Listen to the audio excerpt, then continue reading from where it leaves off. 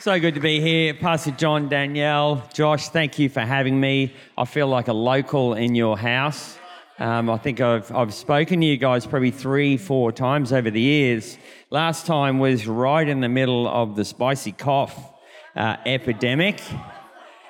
Since then, I have caught spicy cough back in January, and the last 10 months I've adventured in Antarctica.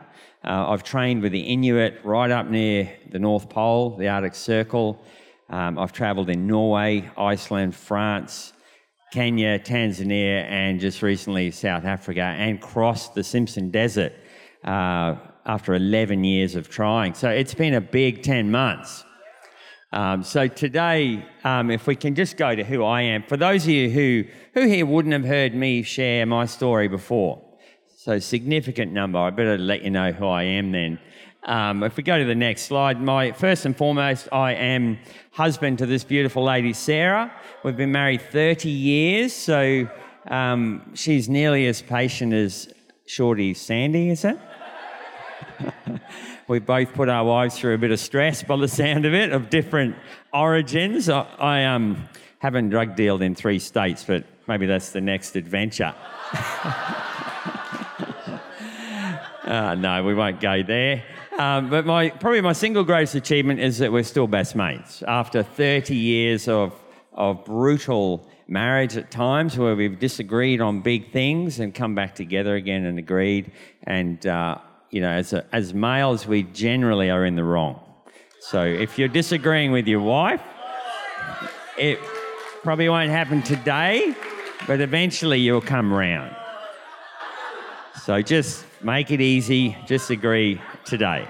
The male brain is not often right on the big issues, so trust your wife. Going on to the next slide. These 3 little grommies are my 3. So we've got young Katali crying there, super dog Krusty, who I actually found her ashes in the office yesterday. I was doing a clean out, so still very important to me, her ashes.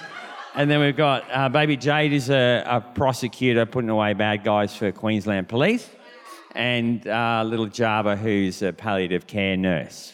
So the other, if we go to the next slide, my probably second greatest achievement is that those times in the car where you thought these kids were going to kill each other, they're never going to be friends. Finally, they've popped through this ceiling and they're best of mates. So for those of you in the trenches with young kids who are trying to kill each other in the back of the car, it will happen. They will become mates as long as you are really firm that that's the outcome you want. Awesome. Keep going through those slides for me. So the Sahara Desert journey, and the reason I go through these journeys is just to give you a little bit of background in terms of my adventure development and also how the Christian faith can work out to develop your resilience in the harshest environments on the planet. And if they work for me in the Sahara Desert, above the Arctic Circle, in Antarctica, then absolutely these keys that are brought to us through our faith will work in your life to change your tenacity, your grit, your resilience, whatever we call it. So today I'm really calling you through adventure to live a slightly different life. Okay, so the challenges here, if we keep going on, were that 700 kilometres of that desert were mined with landmines. And the interesting thing was it was the first team that I had built. So I really wasn't looking for resilience or grit when I built that team. It was anyone who was mad enough to come and do it. So we had 4 guys, 2 Kiwis, 2 Aussies, racing each other across the desert. Of the 13 men that stepped up to that expedition, 9 of them had emotional and physical breakdowns over the next 42 days, mainly caused by the fact that we were being tracked by Al-Qaeda bandits who had beheaded 4 British tourists the previous month. We had 700 kilometres of landmines, and if you're driving on a vehicle through a landmine field, you can follow a set track. When you're under wind power, you think you have it underhand, and then suddenly you're getting pulled sideways through a landmine field. So that perpetual stress just ground us down. What was really interesting was that the 4 men that didn't break down, one was Alan Wilson, my father, He was in charge of the money. He's can you say ass? Probably not. He's a tight ass. So he was put in charge of the money. He didn't break down. My Uncle Derek, was in charge of water procurement. Nobody got sick. He was finding wells where I don't think anyone knew there were wells. He didn't break down.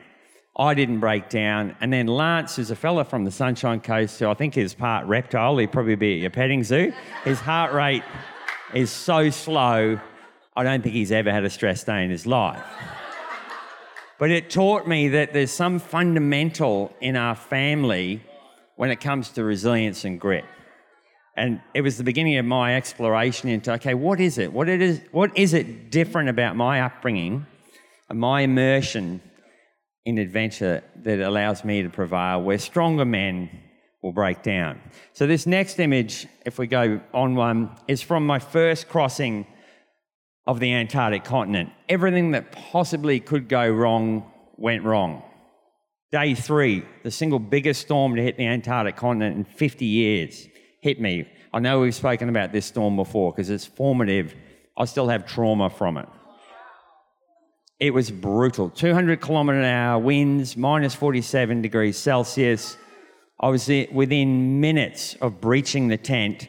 I rang through to my mentor and said, I feel like I'm going to die. And he said, okay, what tent have you got? And I told him the brand of tent. And he said, okay, that's rated to 80 knots. You'll be fine as long as the wind doesn't get over 80 knots. I said, that's great. It's 78 knots and rising. What will happen if this tent breaches? He said, well, you need to get off the phone and call your wife because your survival time will be less than 4 hours. So we had that conversation. Survived the storm, went on. Next slide. This is the tail end of the storm. Keep going for me. Remembering it was for breast cancer, the sled was called the boob sled. So that weird-looking sled was moulded from my patient wife. He hasn't put you through that trauma, has he, Sandy?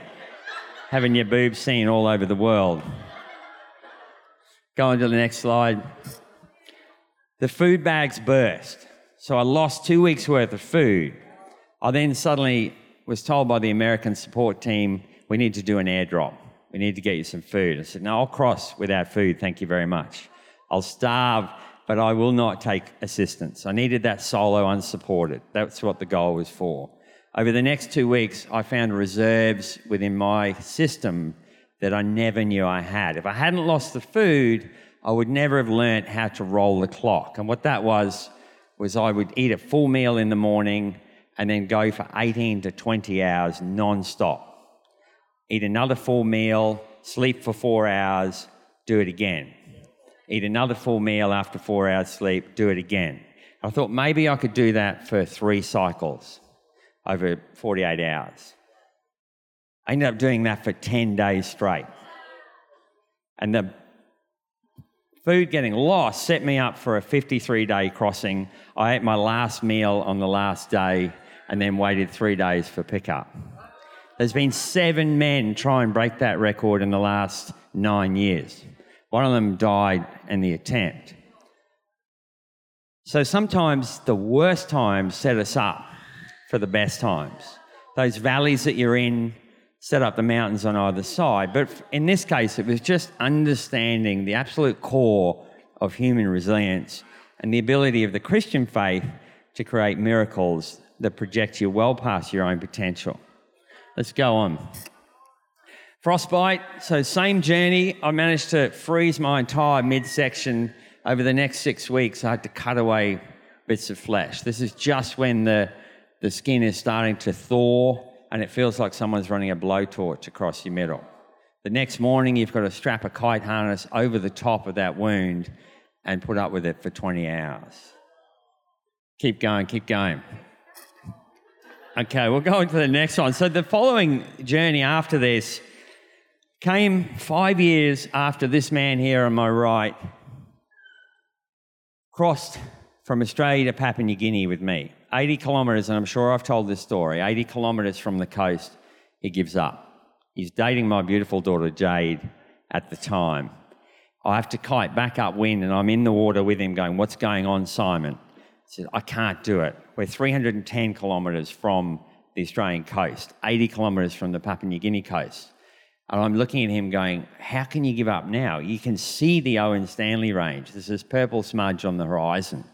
It's the incredible hills that our soldiers fought through in 42 in the Kokoda campaign. We could see it in the distance. And he's going to give up right here. I said, Simon, you need to understand that the human body has a flick switch, and it flicks about 30% early. It's a survival mechanism telling you you're done when you're not done. You need to dig deep today, and it will drain you to 5%. Besides, if you want to marry my daughter Jade, you're going to get to Papua New Guinea. He could have married into easier families. He's been immersed in resilience culture for 5 years. We're on the Greenland Plateau, attempting to break the Norwegian record at 24 days for crossing from the south of Greenland to the north. 7 days in, we've covered less than 30 kilometres. We're getting our backsides handed to us, and I'm having a mantram. I'm punching a kite into the snow, and Simon walks up to me and says, have I offended you? I said, no, I'm not upset with you. I am pounding the ground. I said, what are you pounding the ground for? I said, I'm demanding a redeal of the cards. We have trained harder than anyone I know before this expedition. We have the best gear that we could afford. I have all the knowledge and the ability, and the weather is not aligning with us. We've been in wet, sludgy snow, the wind from the wrong direction. I'm demanding a change in the outcome. The next morning, after being told off by my wife for having a bad attitude over the satellite phone, I put my boots back on, and in the next 7 days, we broke the record for the longest distance ever covered by a duo. 18 days later, we stepped off onto frozen ocean at the north of Greenland, having smashed the record by 6 days. So this boy never once looked like tapping out during that journey. So he's gone from the son of an academic to a battle-hardened polar explorer in 5 years.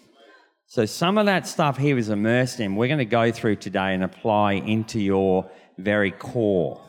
And I warn you, I've had 2 coffees this morning. I'm only allowed 1. So I'm fired up. We're going to get this into your core. Let's go. Keep going. Next slide. Okay, who's got kids going to schoolies this year? In here. Yeah, you're a worried dad, I'm sure. Rather than go to schoolies, I said to Sarah, my wife, hey, listen, let's get him out of schoolies. I'll take Kit on a nice, easy adventure. We're going to fly up to Alaska and be the first father-son team to cross the Brooks Range on inflatable kayaks. And there's a mountain there. It's easy. It hasn't been climbed since 1950. Mount Dunarat. Go to the next slide. These are the inflatable kayaks. We get dropped off at the top of the Brooks Range in an aircraft. Next slide. This is Mount Dunarat. Has not been climbed. What we didn't know, it's like climbing a bunch of broken records. When you grab the rock, it just crumbles in your hands. Very, very dangerous mountain. Day 2, I roll a kayak, flood the only communication device we had, lose all contact with the outside world. 4 days later, I managed to get enough buttons to work to SMS Sarah that we're alive and well. She was about to send the cavalry, a very expensive recovery. Day 10, we come around the corner.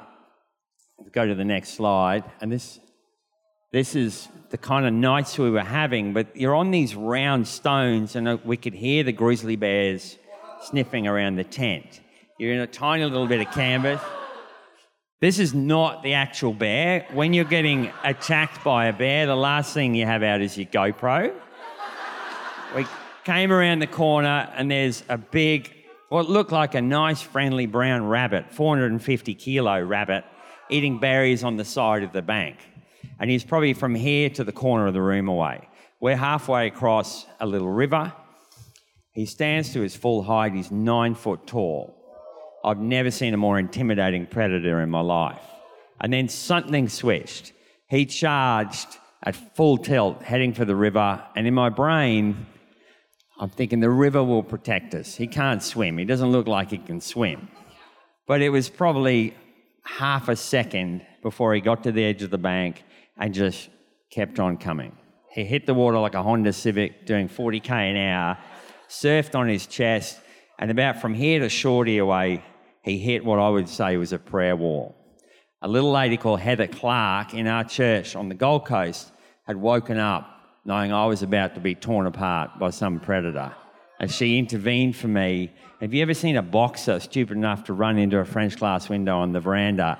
That's what this bear hit. It was literally like he hit a glass pane.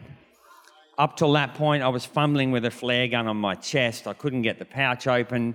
He would have been on me in less than half a second and killed me in front of my son.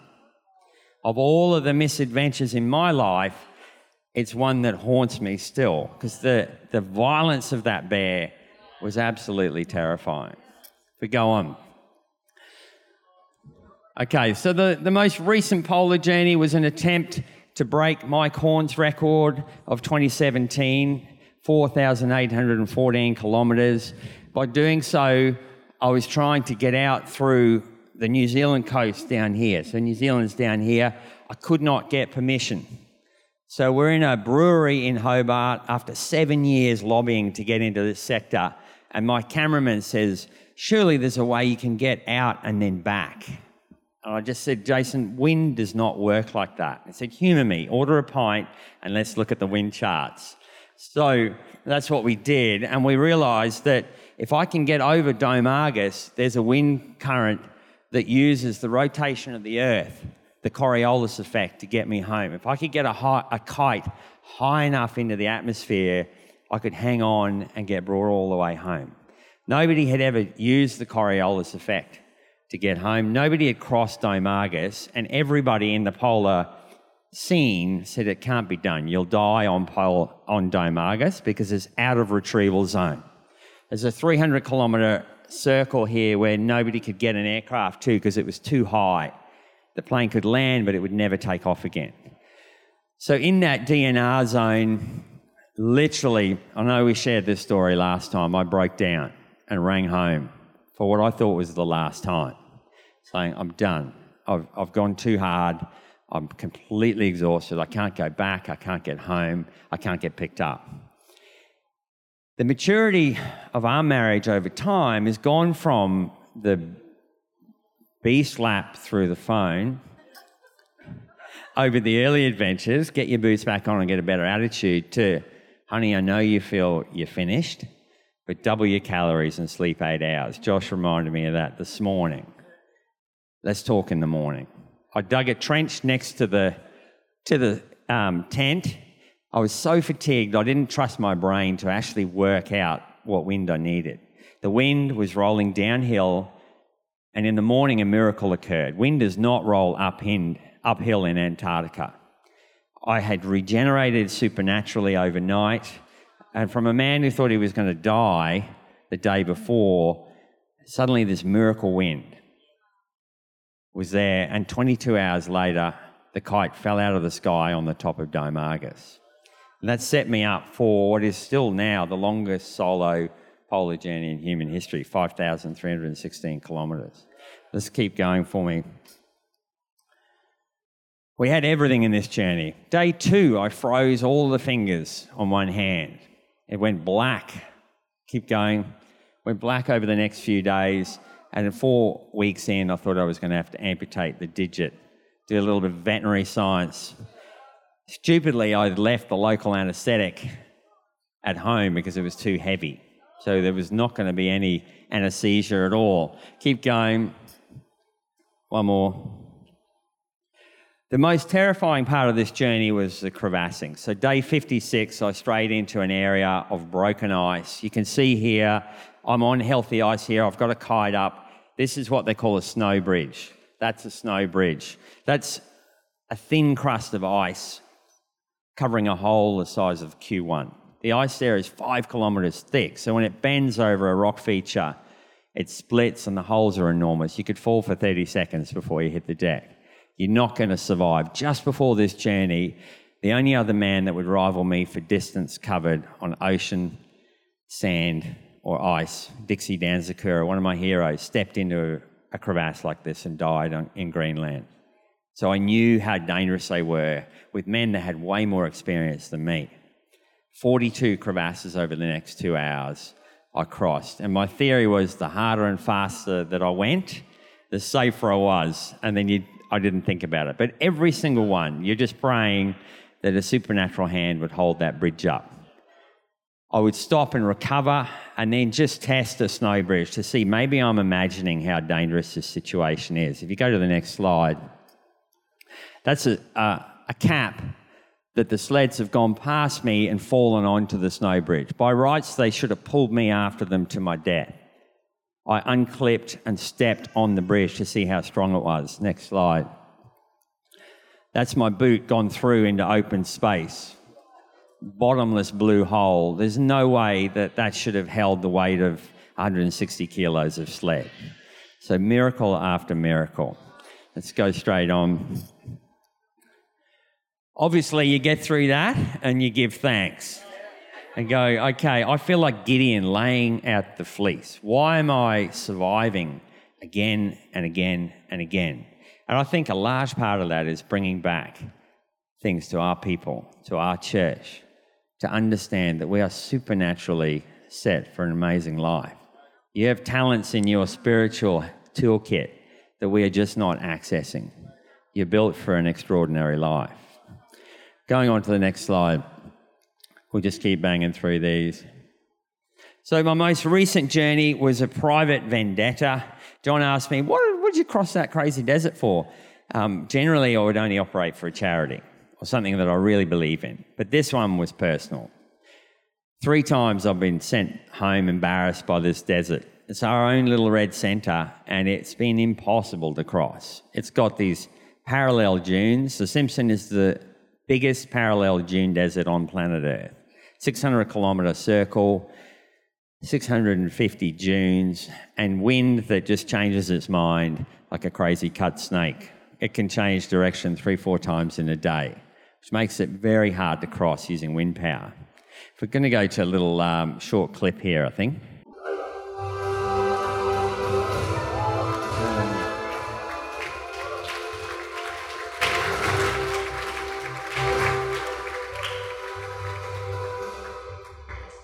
Amazing. So that one to me is quite emotional because it was just between me and the Simpson. We had a very small team. Just myself, Neville, who's a Christian, and then my mate Jason, who's far from it. And he just saw miracle after miracle. So Jason has a big question mark over his head because on the last day, or the day before the last day, I was set for man-hauling for another 3 days, 100 kilometres to go, and I really wanted to finish under kite power. I had loaded a playlist of songs, and a song came up that had not played over the previous 18 days, Hillsong's The Fresh Wind Is Coming. And I had this chill over my body going, God, you have a sense of humour. The fact that you're watching me do this crazy thing, like I'm pulling a 3-wheel buggy as an adult male through the desert, you have a sense of humour. And the fact that you would shuffle my playlist and remind me that a miracle is coming, I didn't think too much more, but I played that song 3 more times that afternoon as I pulled this sled. And I'd expected to finish under manpower. That night, I downloaded a weather file from Belgium. Mark de Keyser has been my lucky rabbit's foot. He sits in front of a computer in Belgium and sends me weather information. And he's generally right within about 15 minutes from the other side of the planet. He said, a fresh wind is coming. You're going to get a southerly change tonight. It's going to be gale force, and you're going to finish under kite power, and it's going to be wild. And I just started to laugh. And Nev said, what's going on? And I said, we've just had another miracle. And Jason's like, what miracle? I said, well, this song came on telling me to believe a fresh wind is coming. And literally 4 hours later, I'm in camp. And from Belgium, a forecast of a miraculous change coming through overnight. At 2 o'clock in the morning, we got blasted from the south. And I woke up at dawn to find Jason buried with an inch of sand in his tent, all through his beard, all through his face. I've gone, you got miracle all over your face. Finished the journey. Okay, let's go into some tools for wilderness survival. So in the time that I've got left, I've got 3 things that will generate resilience in your life. And if you can wrap them in, we're often chasing resilience, but resilience is a byproduct of these 3 things. So number 1, let's go on. Next slide, please. If I wrap in the VetLove story into this, so VetLove is our veterinary company. I've always kept a really big firewall between the veterinary company and the adventure company.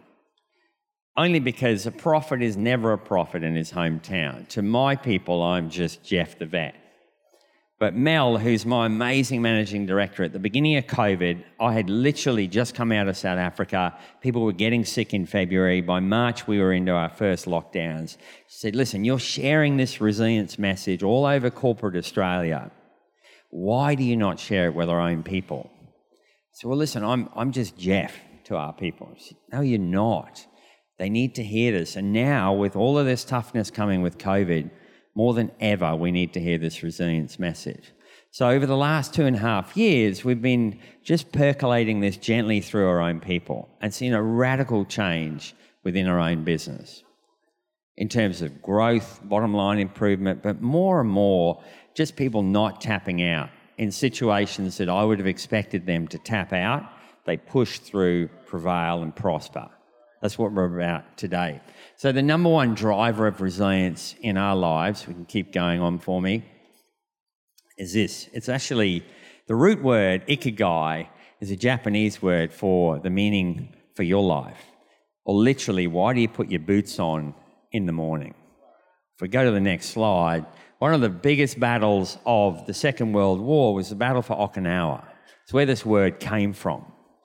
So you know that if you've got a people like C3 Powerhouse who understand their ikigai, their purpose, there's no battle you're not going to prosper in. So 300,000 men and women were thrown into this battle. They expected it to be over in a couple of days. 82 days later, they finally took this 70-mile-long island. One of the fiercest resistance in the history of human conflict. If we look at the ratio of soldiers from this battle that came away with post-traumatic stress disorder, there's no single battle with a higher percentage of PTSD. And that's because they were fighting people with ikigai, with purpose. So today in the Christian faith, we have an overarching purpose that we understand, to show the love of Jesus and to make disciples of all men. That's understood. But it's the next level down where I feel we have a lot of our people lost. They understand that overarching purpose, but that's not the key driver in your job, in your day-to-day life. So for me, I have a purpose in the veterinary world. It's very clear I'm there to reduce pain. Every day I put my boots on. I'm out there to be a voice for the voiceless and to reduce pain in the animals that I see. On the adventure side, it's very clear to me I'm here to have these discussions with our Australian people and get a life of purpose back into our Christian people, into our corporate people, into our young people. That's my purpose. So today, if you feel like you do not know what your ikigai is, what your purpose is, you need to spend time over the next month. It's not a quick fix. You need to understand if you're in a job that you absolutely detest, you need to find some reason for getting your boots on. There must be something in what you're doing. You can turn it and change it. Who am I affecting? Who am I touching? Why am I here? As a Christian person, there has to be a greater purpose. You're built for it. If we go to next slide. Before I formed you in the womb, I knew you. Before you were born, I set you apart. Now, this is the driver of you understanding you have purpose. So if Shorty is built like a brick outhouse, God knew he was going to be built like that when he was just 2 cells in the womb. He understood who he was. He understood the journey he would be through. And I'm sure, Shorty, there's times when you looked in the mirror and said, why am I here? Absolutely. I've done things that I'm not proud of. I don't feel like God's got a purpose for me. He absolutely does have a purpose for you. And we saw a lot of that this morning through your incredible story.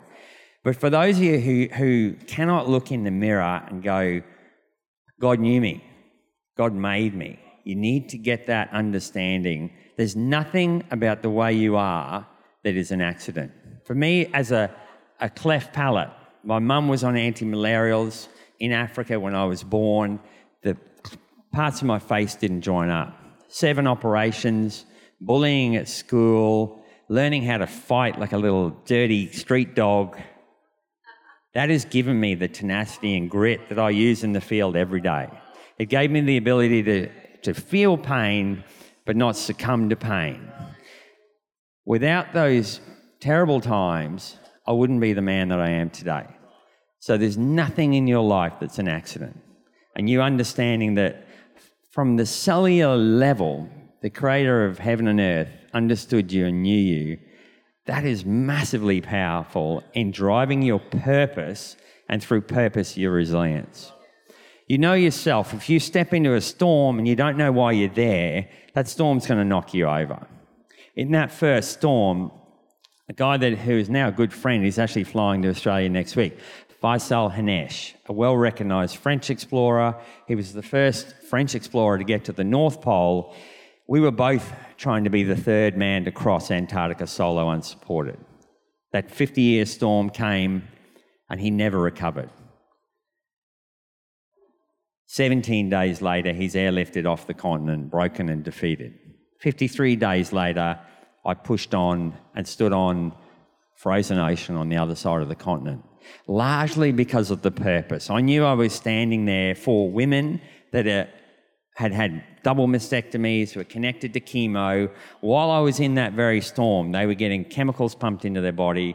I cycled through their images, their faces in my mind. That purpose gave me supernatural resilience. So today, to find resilience, tenacity, grit in your life, you have to understand God knows you. He put you together perfectly. There's nothing that's an accident, and there's a purpose for you being here. Okay, next slide. Friedrich Nietzsche is an incredible guy, survived Auschwitz.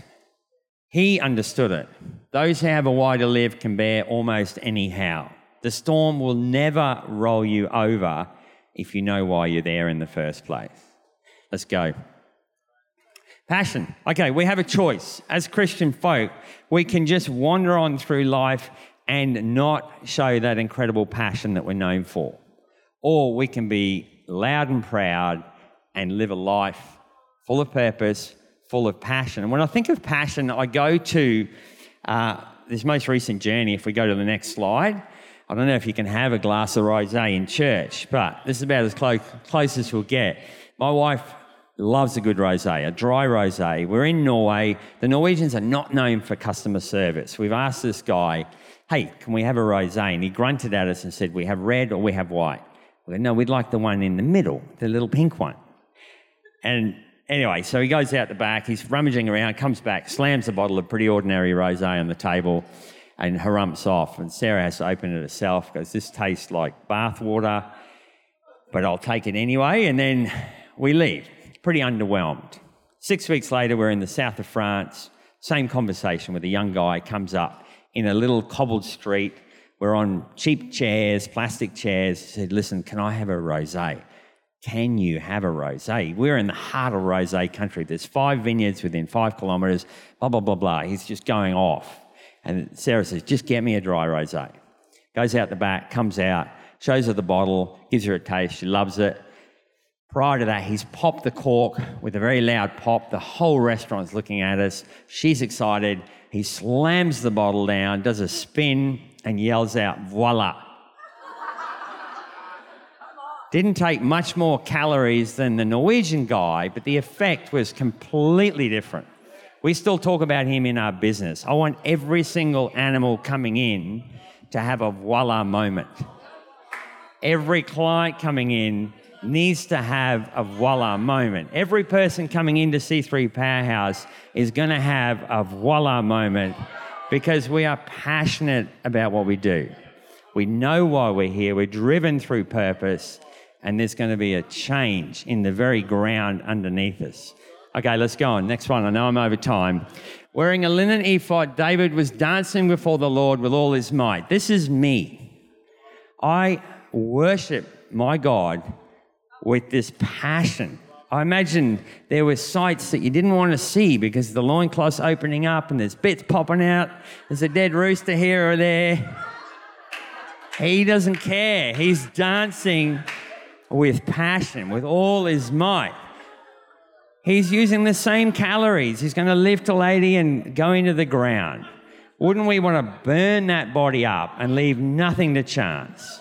To dance with all our might, be passionate in everything we do, love fiercely, argue fiercely, be a fierce father, be a ferocious mother, be a fierce, passionate friend.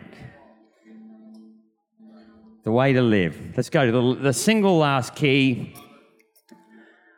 This is one that's a choice. As sure as there's air in the room, air in my lungs, there will be times in your life where you get a punch to the face and you're on the mat and you have a choice. Do I stay on the mat? Sometimes there's time to stay on the mat, to heal from that cancer or heal from that grief, that loss, the pain. That is natural and fine. What I'm talking about is us as a Christian people staying on the mat. That is not acceptable. That is not how you have been built. It's not what you're wired for. You are wired for greatness. You're wired to stand tall. So persistence is key. And if we go on another slide, let perseverance finish its work so that you may be mature and complete, not lacking anything.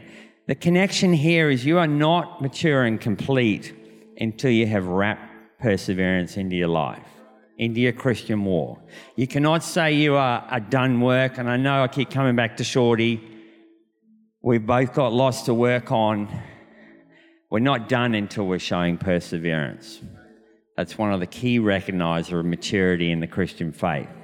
It's the key thing that will get you to continue on. With that Simpson journey, I could easily have given up at the first attempt. I could have given up at the second attempt, given up the third time when challenges came. But I love that saying, I never lose, I either win or I learn. And I took the learnings from the failures into the next journey, and our success in 2022 came down to one single thing: perseverance. Let's go on to the last slide. Purpose, passion, persistence. This will come. Don't focus on the resilience development. If we can get those three things in order, absolutely. And you have supernatural advantage in all of these things. The number of times that I have been prompted and saved from walking to a bush where I felt all of the hair on the back of my neck stand up in Botswana. I was there to go get a naughty teenage girl who'd left camp to go have a shower when she'd been instructed not to. I approached that bush, had a supernatural knowing that I was going to die. And I stepped away, grabbed my daughter, and we ran and got the Land Rover, came back. All of my prints were covered by a female lion that had killed before. She was in that bush. God understands you. He knows why you're here, and He will prevail and protect you. But what an amazing life to live, knowing that we are supernaturally propelled through all we do. If we can keep going for me. This is a guy that I see in my mind every morning. Every morning. This is a Spartan soldier.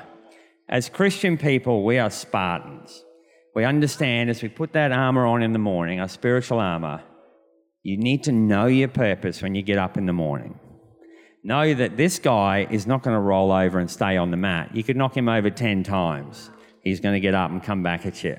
And he's going to live a life of passion. Dance like David. So today I encourage you to build those things into your life. Start with purpose. Your passion will come. Your persistence is learnt. Awesome. So, hey, my next journey, let's go to the next journey. The Nanook X Home in the Bear Polar Bear Expedition will start September next year. Next slide. Follow me on Instagram if you oldies don't know. Get one of the young ones to load it up. Those three things will just be infused through this journey. It's a 2-year-long polar campaign, just going to the parts of the planet that are being affected most by climate change, trying to get Australians to understand what we can do to save this beautiful planet for up until Jesus comes. I don't want it to be a smoking mess when he comes. We've got to have someone for him to sit. Awesome. So excited today. Hey, 5 o'clock tonight I'll be sharing again, and I always find different stories. So come back again. But excited. I want to see change. It's so exciting. Our people, you are Spartans for Christ. Thank you so much.